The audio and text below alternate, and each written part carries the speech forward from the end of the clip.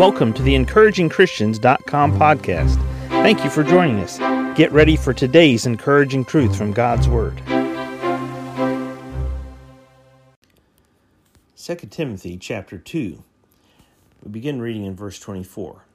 And the servant of the Lord must not strive, but be gentle unto all men, apt to teach, patient, in meekness instructing those that oppose themselves.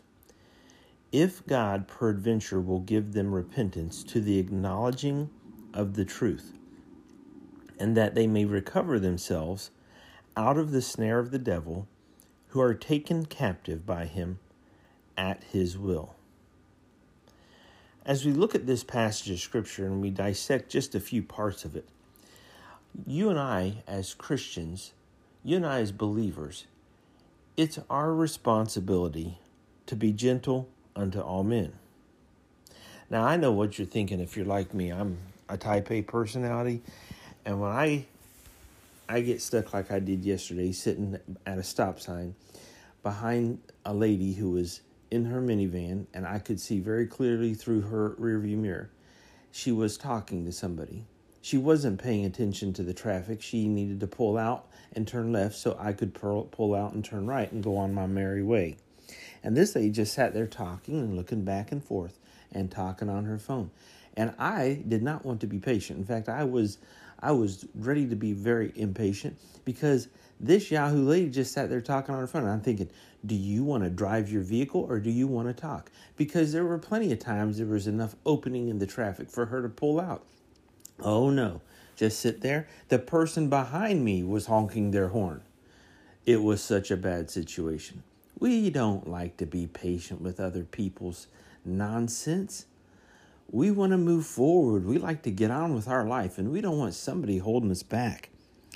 But what Paul says to Timothy is be gentle to all men, patient, and in meekness instructing those that oppose themselves.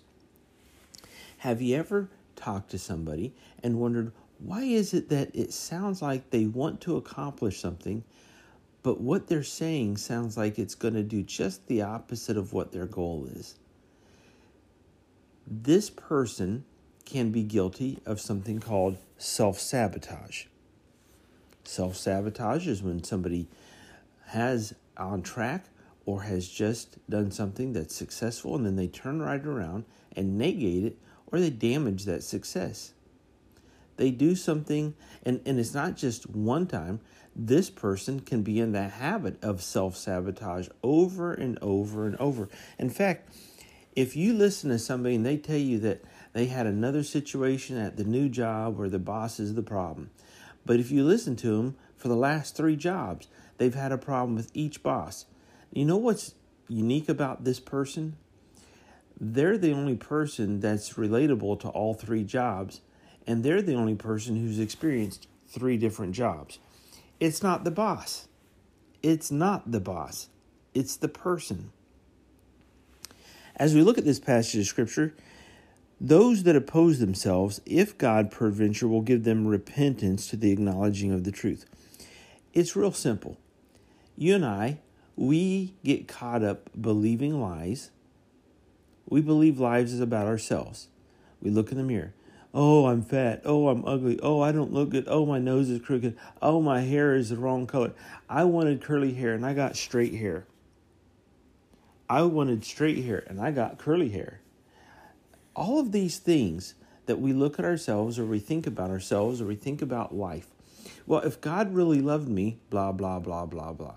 Well, imagine if Jesus had one of those if God really loved me moments when he was hanging on the cross. If God really cared about me, he wouldn't let me go through this. We don't realize we listen to a lie and we get taken captive by Satan at his will. You say, well, Christians can't be taken captive. Oh, yes, we can. Christians believe lies about money. We believe lies about life. We believe lies about God. And notice what he says here. If God, peradventure, will give them repentance.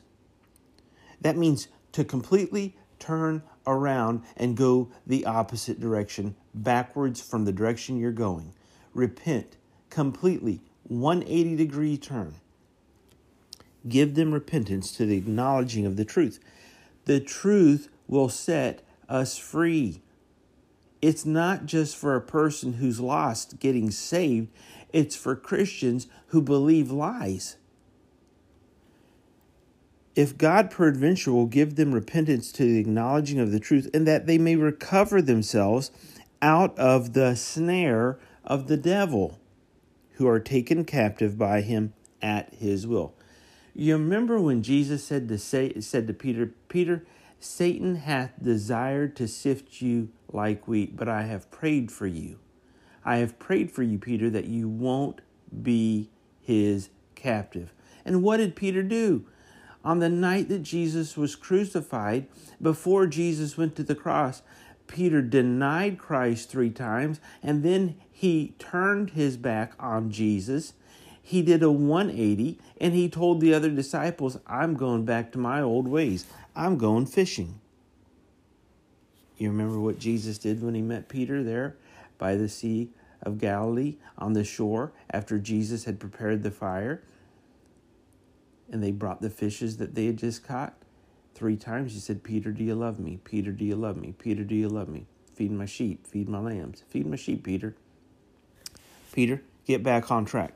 You know, as believers, we believe lies. They get us off track. Satan takes us captive, and then we're out in no man's land. We're not listening to God. We're not in the place of blessing. We're not doing what God says. We need to repent. It's real simple. You repent of the lie you believed. You repent of the path you're on. You get back with Jesus. You do what's right. But now, what do you and I do as believers when we find a person like this? Well, we need to be gentle. Don't fight with them. Don't strive with them. We need to be patient, and we need to be meek, very strong, very reserved, in meekness instructing those that oppose themselves.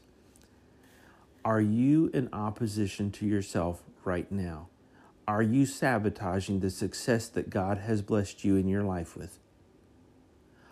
Are you self-sabotaging?